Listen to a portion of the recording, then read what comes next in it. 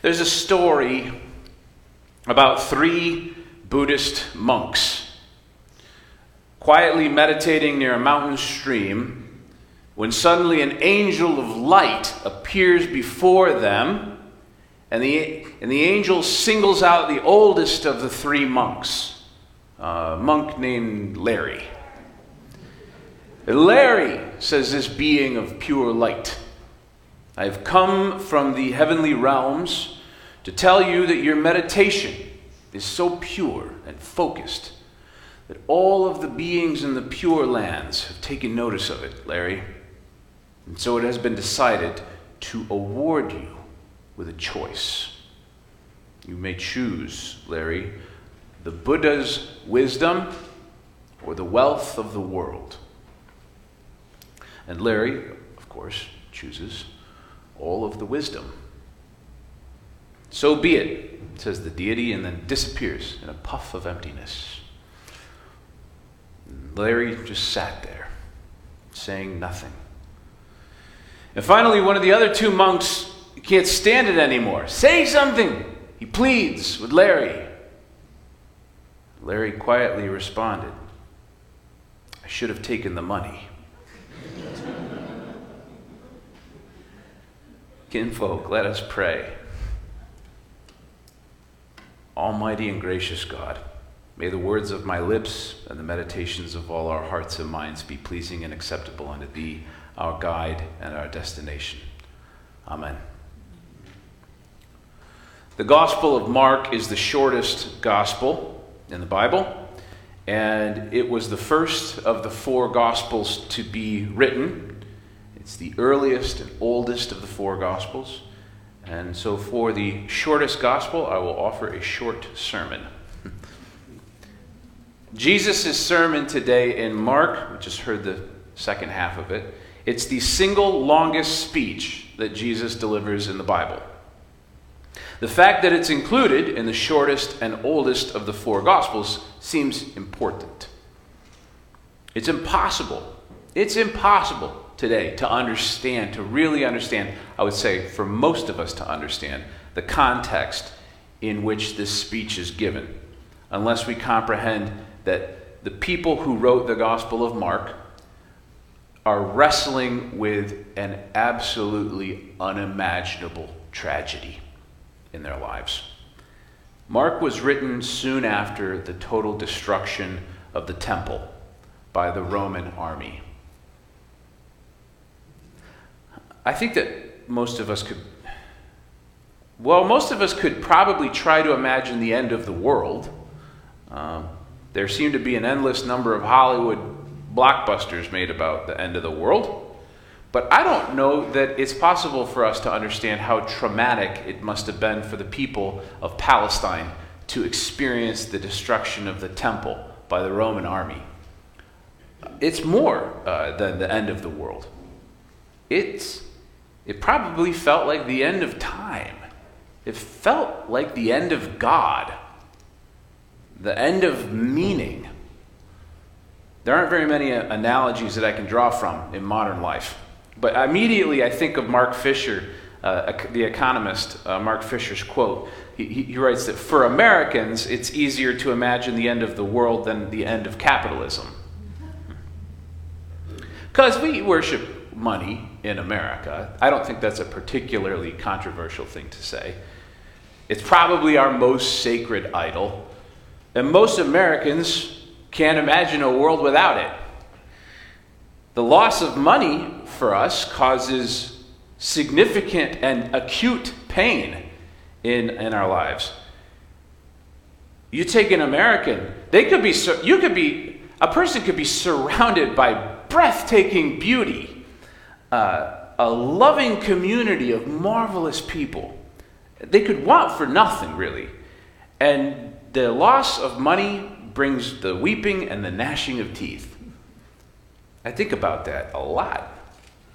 So the destruction of the temple dominates the apocalypse of Mark. What are we going to do, the people think, after this thing has happened? It's an apocalypse. Well, there's a lot of apocalypses in the Bible. I went and counted. There's 15 of them, unless I miscounted. Apocalypses are pretty popular. The apocalypse of Mark, the apocalypse that Jesus is describing, is different from the others. And I'm going to explain how in just a second. But remember that apocalypse is a fancy Greek word that just means to reveal something that was hidden from view. It's from kalupto. Kalupto means covered up, and apo is to remove. So to take away the cover, that's what apocalypse means. It's like playing a game with a baby. You've got a blanket, you hide something under the blanket. What's under the blanket? Can you guess? We pull out the blanket. Aha! It's a toy or a bit of candy or something. Humans love this game. Whenever I see the word apocalypse, I always think of those scratch-off lottery tickets. Those things, that's big money, You get to scratch off lottery ticket. You spend your $2, you get to play peekaboo with the government. Oh, what's under the scratch off ticket? Aha! No money. Hey, no money for you. I was cribbing notes. I was thinking about this from my Lacanian psychoanalysis. Right? We go back to infancy, and we think of the face of the mother. The first face, the first other, is the mother's face hovering over the darkness of life. And then we play a game with babies, right? The hands cover the face, right? And then peekaboo. We play peekaboo. Every culture and in every time in history of human beings on this planet has played peekaboo with babies. That's interesting. What if that's the answer to everything? Is that too? That's silly, but maybe it's not silly. I don't know. Lacan wrote a lot of books about it. We have the face, and the face disappears. The face reappears, and the infant begins to develop object permanence, an understanding of time. And with that comes the parallel desire to make things permanent, to make things forever, to fix them in time. But they aren't, and they can never be. And our fear and anxiety and attachment is overwhelming.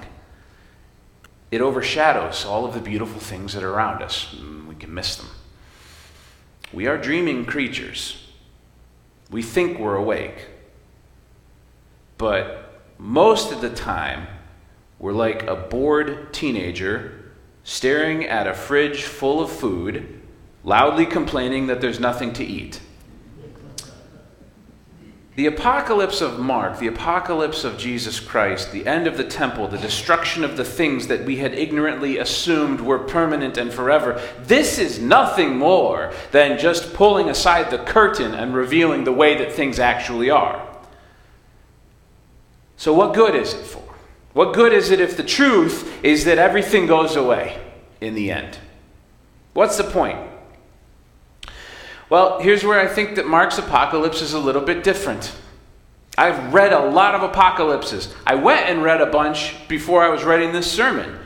Not only the 15 or so that are in the Holy Bible, I read apocalypses from other religions. Apocalypse sells. If you want to write a religious book and you're looking to get in the market, write an apocalypse. It's popular stuff. I also read apocalypses from our modern civic religions. I saw a sign the other day that said, the election of Donald Trump will be the end of America. That's an apocalypse. That's a pretty bold one. I see this. I read the overwhelming sense of dread and despair among young people about the environmental collapse, the planet on fire from global warming. And it makes itself known through an apocalypse, through writings. And it's everywhere. I was in Chicago in 2016 when the Cubs won the World Series. You haven't seen an apocalypse like that. Apocalypse is all around us all the time. We pick and choose which ones we want to take seriously. That's, I think, what we do. And since I can't seem to take anything seriously, I read them all. And I notice a difference. This is what's different about Jesus' apocalypse. In a normal apocalypse, generally speaking, it starts with the boss showing up. The apocalypse starts with mom and dad coming home, suddenly, unexpectedly. It starts with the authority figure appearing, and then things get hairy for a while. But Jesus doesn't really do that in Mark. In Mark, people say that he does. They say, Jesus is coming back. Look busy. Jesus says, no. In fact, first, things are going to get out of pocket. First, things are going to get really hairy. He says, the sun will be darkened, and the moon will not give its light, and the stars will be falling from heaven, and the powers in the heavens will be shaken, and fire and brimstone, coming down from the sky. Rivers and seas boiling. Dogs and cats living together. Mass hysteria. And then, after the pain, after the destruction, after the loss, then we see the Son of Man coming in glory. This is a great cosmic game of peekaboo. We see the face of our mother, and then the hands close, and she's gone. She's disappeared.